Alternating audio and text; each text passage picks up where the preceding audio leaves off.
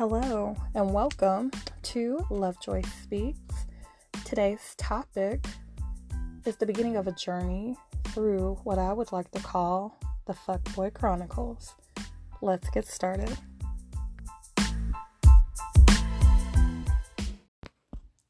Before we begin, I need to give you some background so that way you can understand the context of where these few episodes will take us.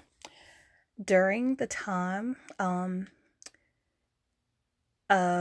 the Fuckboy Chronicles, I compiled thoughts, text, and just some short poems that I wrote in response to dealing with a couple of fuckboys in my life. And to understand the history, these writings or these relationships, situationships, took place fresh after my divorce. So my frame of mind was not at its peak, which allowed for the Fuckboy Chronicles to even occur. So that gives you a little bit of background so that you can understand the context of which these episodes are coming from. Episode 1, My Sweetie. You make me smile. My face lights up when I see you. You make me laugh. You seem so complicated, but in essence, you're not. With your one-track mind, you seek to start what you finish. Never boring, grinding until you have no more left in you. Your attention to detail. You're always being my support when I need it the most. Being confident, trustworthy individual that I can be open and honest with. You're patient. Oh, so patient. Strategically timing everything just right. You walk with an expectancy of greatness, and you beam with the glow of leadership. You walk in a path of compassion until someone comes for you. If so, then run as fast as you can. A bachelor with the heart of a loyal king. All you ever wanted is someone to support an empire build with. Having the invitation of joining your world is priceless.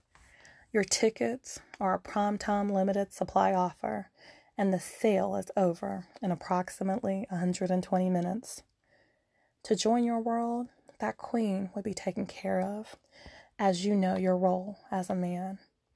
She would be able to honor and respect you for such, just as she would him.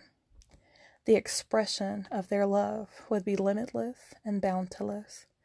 Their connection would be deep, deeper than the sea floor, abounding in passion and intimacy, not merely physical, but mental, spiritual, emotional. The expressiveness of his emotions, stone yet masked, only to be uncovered by his queen, allowing him to be authentically himself and abound in his inexhaustible greatness. We have a soul tie. I'm connected to you. I pray for you. I sometimes feel as if I know what you're going through. And no, this isn't for me to help you solve any of your battles, but to support, pray, and be here for you if you ever needed me. I thought, by confessing my love to you, that this would expedite an internal desire of me being your everything. That plan, though, failed horribly. LOL. Yet I realize that I do love you still. My love expressed in my actions, in my time, in my communications with you. All I want is your happiness. We know what it is. And I pray that it abounds with time and space. You, my friend, are worth the wait, and I digress totally. All I know is When a man findeth his woman, or his wife, he knows he's found a good thing. I'll digress, and I'll wait patiently for you, my king.